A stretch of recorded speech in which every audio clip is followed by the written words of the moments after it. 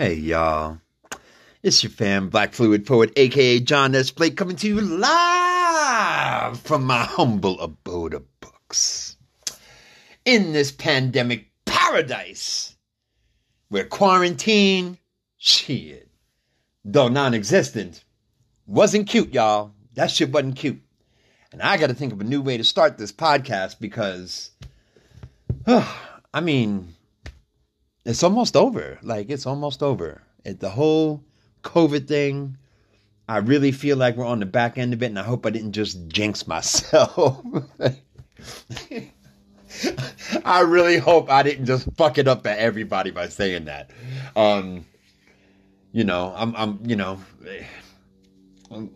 If there's an Omega variant, I'm not ready. I'm just saying. But, I want to tell you, we all have our perceptions of what famous people must be like, It must be like this to live that way, or it must feel like this. And I've met a few famous people, and I don't know what they were like before fame. I can tell you that. But for the most part, I haven't been disappointed. There is one R&B singer who I just felt was a little full of herself. But you know what? She earned it.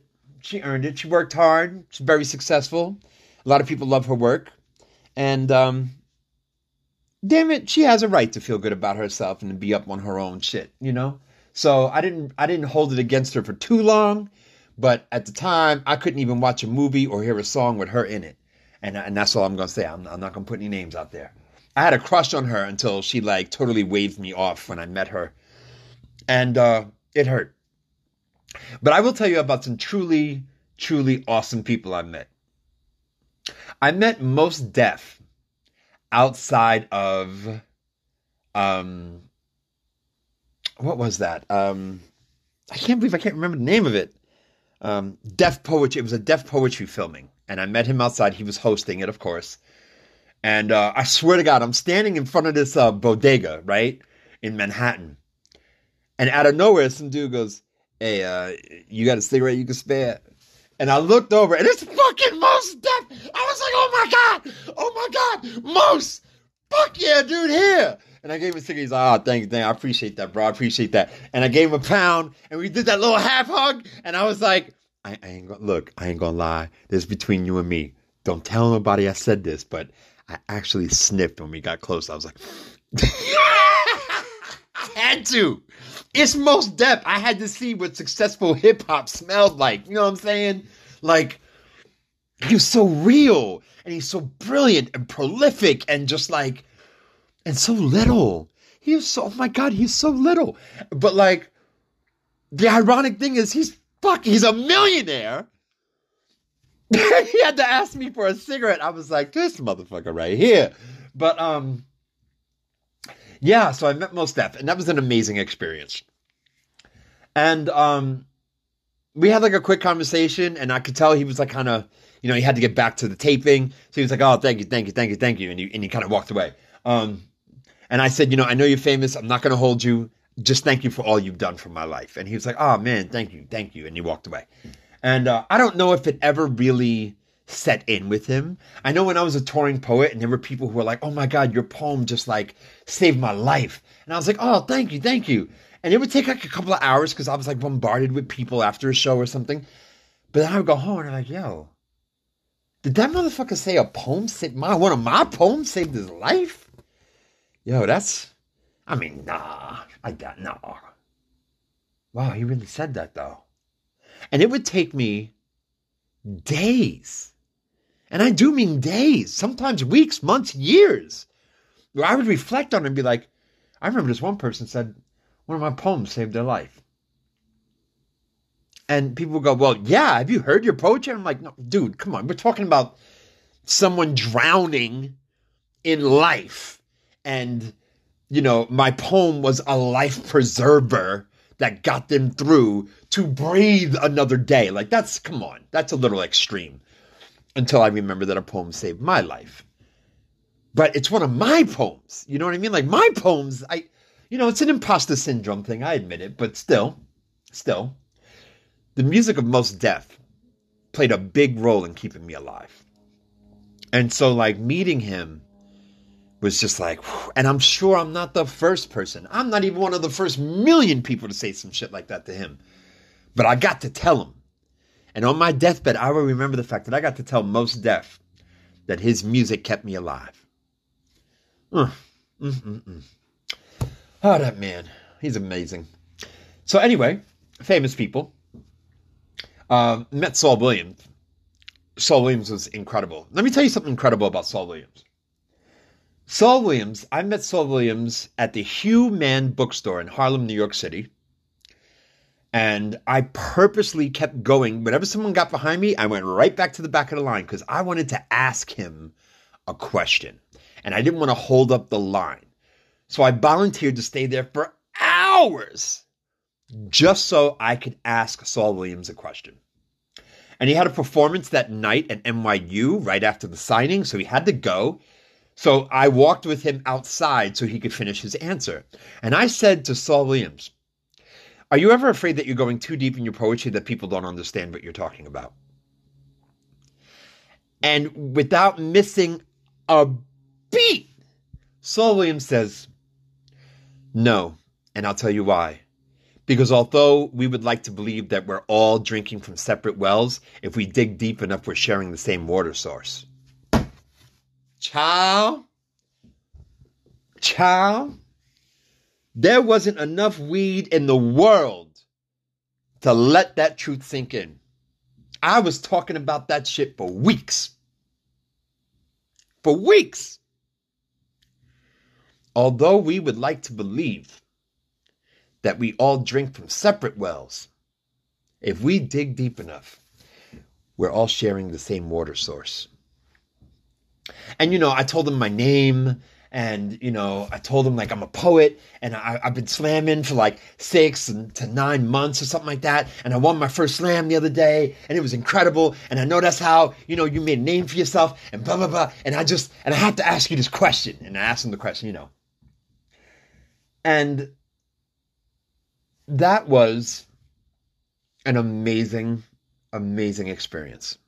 That Saul Williams took the time. I mean, he had a manager and an agent who were trying to rush him away from me to get in a car to get to NYU. And he literally put his hand up and was like, 1 second, I'll be right there. And they were pissed. And he was like, I don't give a fuck. And I didn't ask him nothing else. I wasn't talking. I wasn't saying nothing. He was finishing his answer. And he was like, nah, the motherfucker got a question. I'm going to answer his question. And I'm going to make sure I answer it the way it needs to be fucking answered. And I was like blown away. I felt guilty keeping him from his show. And he was like, don't worry about them. It's all right. He didn't say that, but it was like his attitude of like, no, let me, we're talking right now. This is our moment. And I'm going to get back to Saul Williams later. Because something about what I'm going to talk to you about has everything to do with that.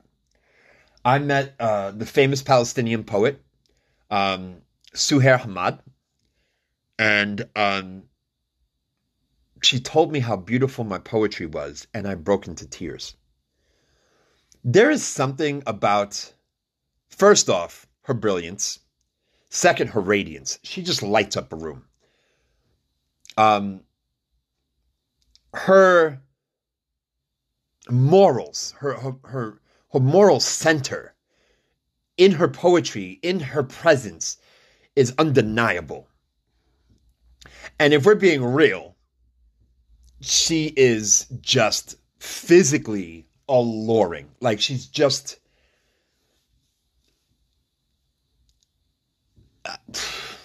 beautiful. There's not a word, like not beautiful, not pulchritude, not alluring, amazing. Like she's just, I don't know, heaven. Like heaven. Like the combination of her brilliance and her spiritual fortitude and her creativity, her poetry is just blown away.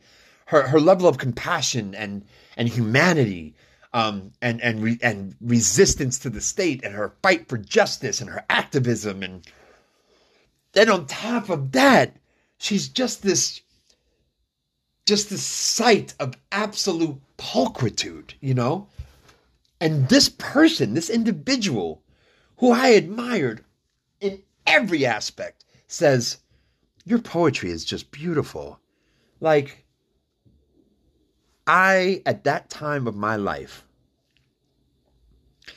you could have cut my throat and I would have thanked you for ending this presence, this existence on a good goddamn note, because Suhair Ahmad just told me that my poetry was beautiful. And child, let's be real for a second. It wasn't all that beautiful. I had been doing poetry a little over a year at that point.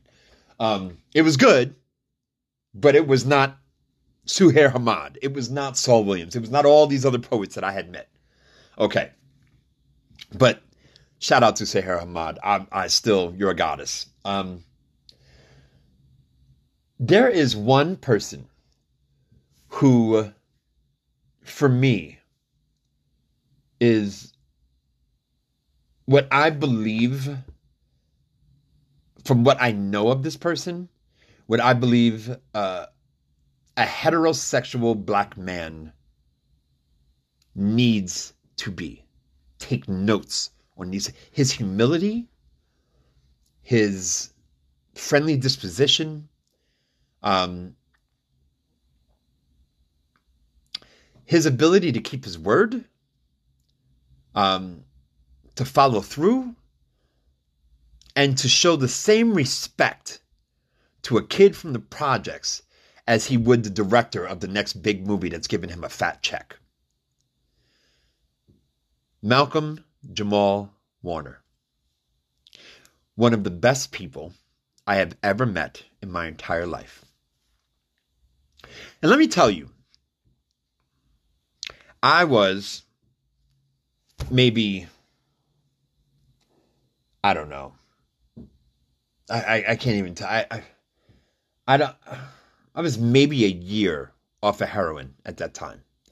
And I still hadn't gotten completely clean. I was still drinking myself to death. I was still, doing some other drugs. I'm not going to go into great details. But I stopped shooting heroin.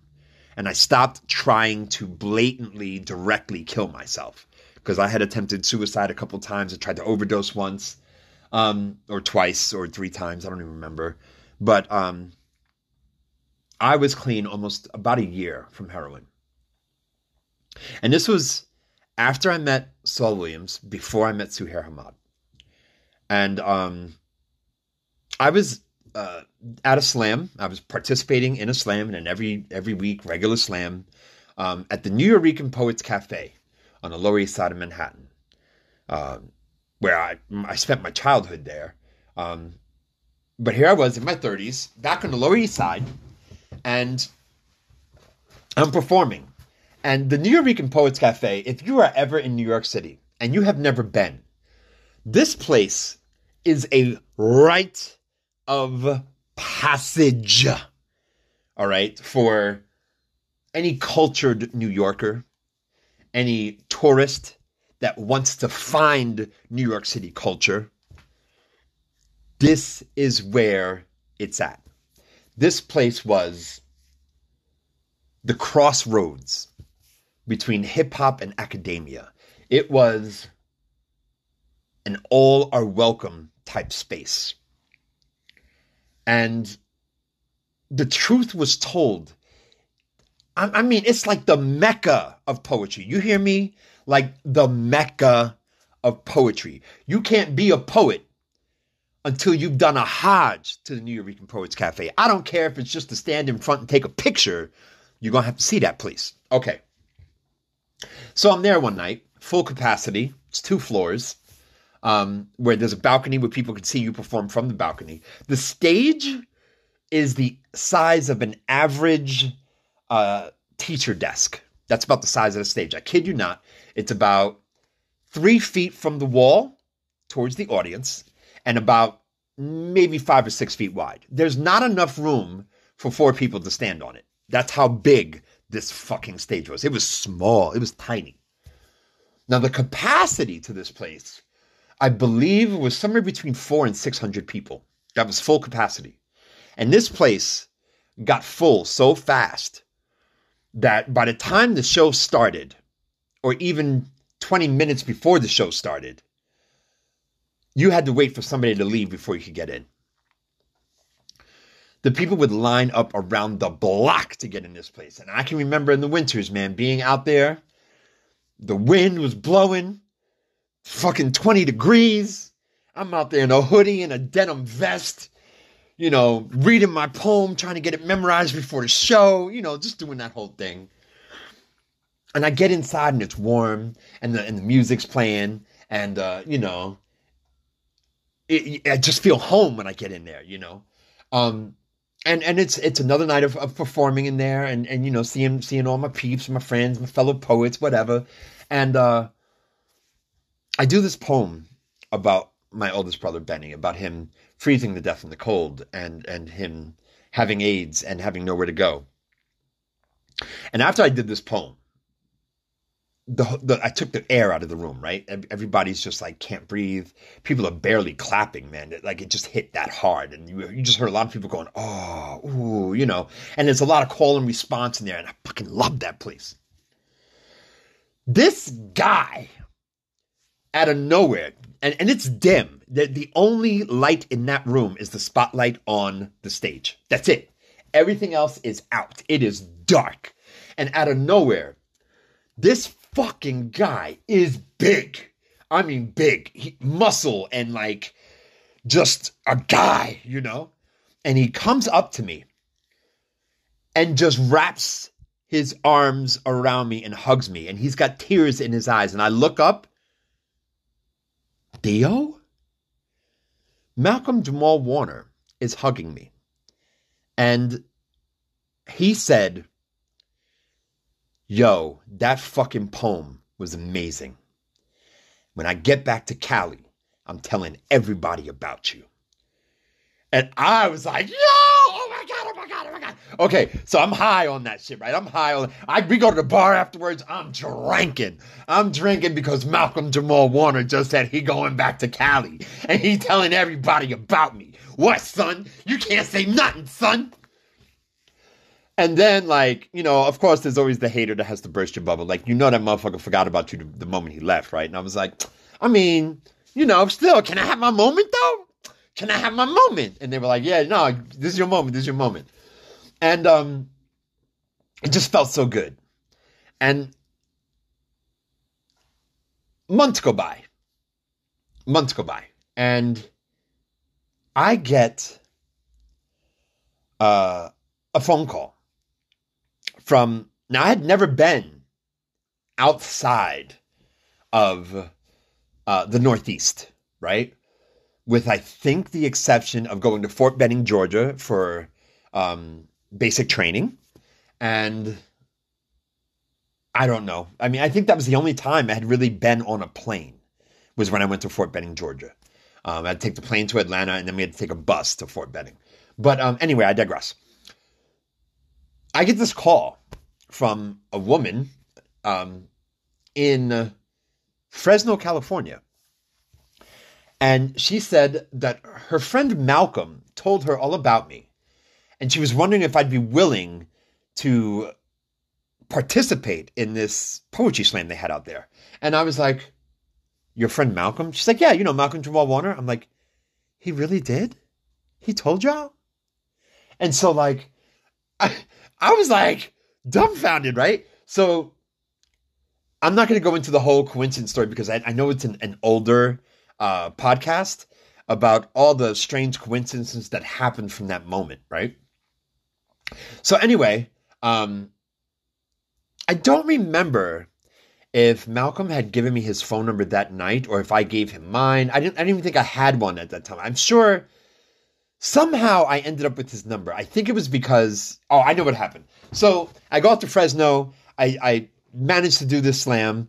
I don't win, but I end up with money anyway. And then while I'm out there, people are asking me to do features all over California. I got features in LA. I got features in the Bay Area. And, I'm up in fucking Berkeley for the first time in my life. I'm in San Jose for the first time in my life. I'm in San Francisco for the first time in my life. Santa Cruz. I go to Los Angeles. I go to San Diego. But I go to LA. And I'm gonna perform at this one place, and Malcolm Jamal Warner is there, and I'm like, "Yo, what up?" And he was like, "Yo, come here, man," and gave me another hug. And he was like, "Yo, I've been telling everybody about you," and I was like, "You really have?" He was like, "Well, I told you I was gonna," and I was like, "Motherfucker, a lot of people say shit. How many people come up to you, like, yo, man, we should collab on something?" And he's like, no, I feel you. You're right. But I did. I told as many people as I could about you, man. Your work is just awesome. And he fucking remembered me, yo. Like, he remembered me. And that right there, he remembered me. He remembered my name. He came up to me. I didn't have to go up to him. He saw me and was like, yo! And he was, I think, just as excited to see me as I was to see him. That was not a performance. Like, he was there talking to this woman at the bar. I really didn't want to interrupt him. I kind of leaned over so he could see me in his, like, purview. And then he literally just cut off the conversation he was having with this fine ass black woman. This sister was fine. And he was like, yo! And just, like, gave me this big hug, and then, said something to her about me and whatever. And then he gave me his number. I think that's when he gave me his number. And I called him once when I ended up still on that tour. I ended up in Phoenix doing a show in Phoenix. And I called him because after the show, a young lady said, do you want to go out and have coffee sometime? Because I would really love to talk to you and, like, pick your brain. And I said no. And I called him the next day, right? Because I needed advice. I had never been semi-famous before. That is to say, I've never had perfect strangers walk up to me and say things like, "You're amazing. Oh my God, can we just, like, email each other? Can I find you on social media? I just have to keep you in my life. I just can't wait to see what you do next. Da da da da da." And, like, I could never do what you do, and I don't know how you do it, and, have you any books out? I just need to know everything about you. Like, people were saying stuff like this to me. And child, mind you, I'm still not completely clean. I'm still sucking on glass pipes and, blowing most of my money on dope, all kinds of dope, and still drinking myself to death. And all these compliments. I'm like, what the fuck is wrong with all these? Like, why are they coming? And I had to call him and say, women keep coming up to me asking me to go out to talk. And he's like, yeah. And I'm like, but their first impression of me is what they've seen on stage. And that's not who I really am. And I feel like I'm at this advantage in the conversation because she's already in awe. So as long as I talk very little, something may occur, And he was like, yeah. And I said, so, I told her I wouldn't go. And he's like, don't ever do that again. Go. And I said, why? He said, just like you didn't know I'd be in that audience at the New Eurekan, and you didn't think you'd be on a California tour, you don't know who this woman is or what's in store for you. You can't turn down opportunities. You got to say yes. Whether it's going to end up being a friendship, a love interest, a romance, a tryst, a business proposition. You just never know. You can't say no to the meet and greet. I said, okay, but I think I should at least tell her my thoughts on this. And he goes, well, that's up to you. And let me know what she says. But I'm going to tell you right now, if you think that she is infatuated now, you go on and tell her that honest, intimate shit and get real vulnerable, and you ain't gonna never get rid of her. And I started laughing. I was like, no. He's like, I'm telling you, she's already in awe of you. If you get vulnerable and speak that kind of honesty, he's like, fans are fans. They've already made the decision on liking you. And you'd have to do something really fucked up to ruin that, which eventually I did. Not just that, but everything. But I digress. That's also an older podcast. So I went out. I called this girl back, woman. I called this woman back, and working on that misogyny. So I called this woman back and I said, if it's okay with you, I would like to go have that coffee. She said, oh, great. And I did tell her on the phone, look, I'm kind of apprehensive because your first impression of me is me performing, and that's not who I really am. And she went, you know what? That just makes me like you even more. And I was like, fuck. He was right. And I called Malcolm back and he goes, what'd she say? And I said, she said exactly what you said she'd say. And he started laughing and I started laughing. And he's like, man, welcome to the new world. And he picked up the phone twice when I called him. This is a famous person. This is a person in LA, in Hollywood, with money, who is, I mean, look, in all stretches of the imagination, Malcolm Jamal Warner is fine, honey. He was in a band at the time. He was doing his own poetry. He was playing bass. And I mean, fuck, man, this is Theo. This is Theo Huxtable. You know what I'm saying? And he kept picking up the phone. So I digress. So I'm on this whole tour, and then I get a call from a radio station in Fresno, California, where this whole thing, kicked off. Saul Williams and Suhair Hamad are performing at an outdoor venue in Fresno, and they wanted me to open the show. I'm sure the radio station had more to do with it than anything else, because neither Saul Williams nor Suhair Hamad had ever heard my work, so I doubt it was their idea. But the radio station somehow got the opportunity, made the opportunity happen to where I could do like 2 or 3 poems before Suhair Hamad went up, and then Saul Williams is going to close out the show. So I agreed to this, and I get to Fresno, and I'm outside with a friend of mine, and I'm dumbfounded. I'm like, oh my God, I'm so nervous. It is like 6 hours before the show, and I'm at the venue 6 hours before the show because I can't breathe. I'm like, holy shit. And I'm watching them set up the chairs, and there's gotta be almost 1,000 chairs for a poetry reading. Let me get that one more again. A poetry reading with 1,000 seats available. The first, I think it was 5 rows, were $50 tickets. Somewhere around between, like, the average ticket was like $15 to $20, and it was like $50 for the first 5 rows. And motherfuckers paid. It was sold out. The place was sold out. Before I even got there, it was sold out. Holy shit. So to end this on a good note, I want to say that I was there. It was hours before, and all I hear behind me is, hey. And I turned around, and at the time, people were calling me Survivor. And that's what I was known as. And I hear, hey, Survivor. And I turn around. It's Saul Williams. And I said, Saul Williams? And he's like, yeah. And I said, you don't really remember me, do you? And he said, yeah, the Human Bookstore. You were telling me you were a new poet. You asked me if I was afraid that my poetry was going too deep. And we had that conversation before I left to go to NYU. And tears filled up in my face because I still suffer from my own internal classism. I couldn't believe that people who were successful and well-known bothered to remember who I considered at the time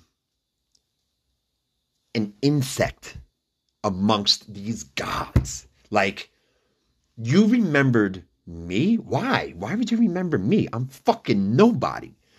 And that is my internal classism. That is what the American educational system did to my brain. I devalued myself voluntarily to stay in line. And it took well-known people like Saul Williams, like Suhair Hamad, like Malcolm Jamal Warner of all, to tell me that I have a right to exist. I have a divine right to love the space I take up in any room. Now, I got to tell you, to this day, I still text Malcolm Jamal Warner. I still text him. Every time I watch an episode of The Resident, I'm like, really, dog? Really? Really? And you know, we joke about it, and we've had some really great conversations about painful stuff. I will tell you, I have never had a conversation with him about Bill Cosby, and I won't. I feel like there are just some lines you don't cross. And even though I will say we're friends, right? I can honestly tell you that if I was on my deathbed, I truly believe Malcolm would come visit. He's a gentle soul. And when I was in Hollywood, when I was in LA, a lot of people have that superficial thing. And there's this ongoing joke of, how do you tell somebody to fuck off in LA? Call me. You know? But Malcolm said, call me. And I did. And he picked up. So I just love the man. I just think he's amazing. I love Malcolm Jamal Warner. I love Malcolm. He's a great, great dude. And I told him I was going to do this podcast. And I told him I was going to tell people exactly what I'm going to say now. Find him on Facebook. Find him on Instagram. And tell him you can't wait to see how beautiful of a man he is, as described by Black Fluid Poet or John S. Blake. John S. Blake said, you're amazing, and I'm just here to observe. You know, he's just an amazing man. And I'm telling you, from my heart to yours, find a way to give him just a slither of space in your life. Just a sliver of space. Just a knife's edge space, a knife's edge amount of room in your life. Just to see one of his videos or a picture once in a while on Instagram or whatever it is. He's just good. And in this day and age, with all the wrong happening around us, it's just so important to have right people. Even if you never get to have a conversation with them, it's just important to have good people in your life. And I have to tell you, Malcolm Jamal Warner, despite all the successes, despite his good looks, despite his talents in music and poetry, it never got to his head. It never got to his head. And it's so ironic because he plays this arrogant, fucking narcissistic surgeon, right, in The Resident. And watch The Resident. Oh my God, watch The Resident. If you've never watched it, it's on Hulu. You can start from the very beginning. Malcolm comes in somewhere around, I think, season 2, or maybe halfway through season 1. I don't remember. But it's nothing. It's the exact opposite of everything he is. Like he's just so good. And the surgeon is good, right? But he's a fucking prick at first. Like, he's just so condescending, and he's a surgeon, you know what I mean? He's got the God complex. But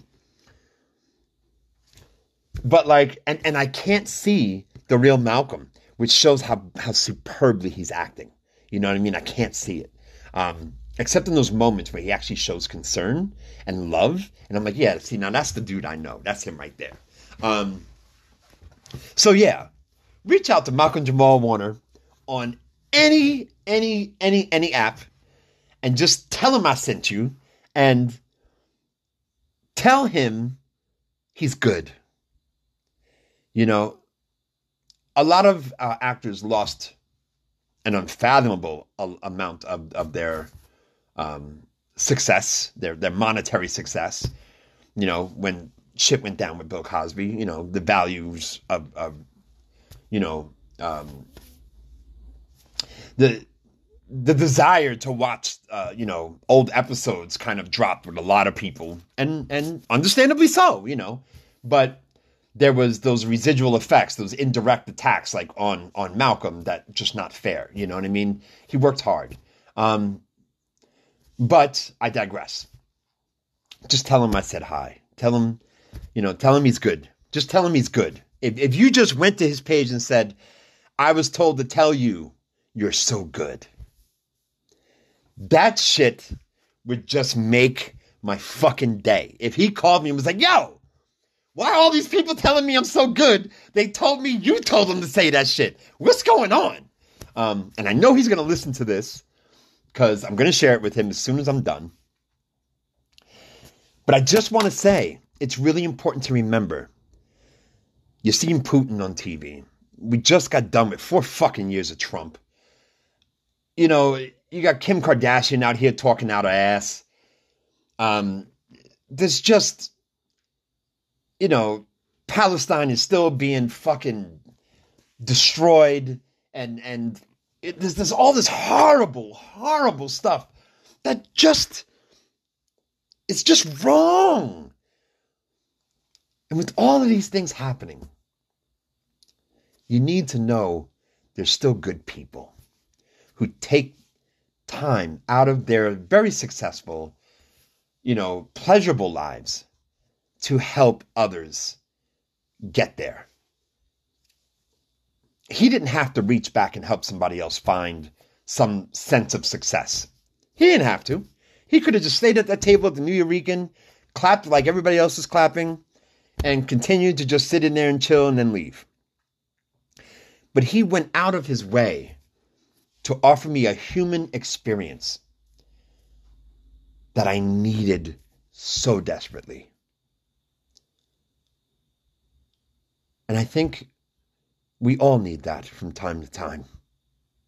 I think we all need to remember that through it all, despite everything, we're human. Fuck the money. Fuck the materials, the struggle, the race, the culture, the politics of it all. You and I are human, and once in a while, we just need to share a human experience and let our spirits speak for themselves, and let the body just be, you know, the cover of the book that holds the spirit. And the spirit is where you read everything. And sometimes our spirit reads aloud for other people. Malcolm's a good spirit. And because of that, I met so many other remarkable spirits along the way.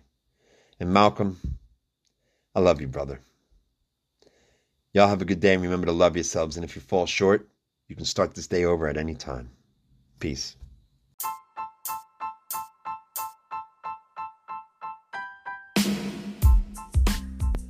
Hey, y'all. You ever heard of an amazing young woman by the name of Zinzi Smith? Well, I have. And her and I had just an amazing conversation on Beyonce's internet. I will have you know that 20-year-old Zinzi Smith has her own black woman-owned business for an entire year now, teaching spin classes. And let me tell you, she's enthusiastic. She wants the world to know that she's ready to help you shed them pounds from Thanksgiving and Christmas, and help you keep up with that New Year's resolution that all of us middle-aged people like to make while we're still making them. So I, for one, am going to try and take one of her classes, just $15 for an online class with Zinzi Smith. She also teaches in person in studios in Brooklyn and in Queens and NYC. And all around, I got to tell you, I am just in awe of her. So you can reach out to her on Spin with Zin. That's Spin with Z-I-N on TikTok and on Instagram. And let her know that you heard it here on Black Fluid Poets Podcast. And you trying to shed them pounds and keep up that New Year's resolution. You feel me? So give her a shout out. Let me know how it went.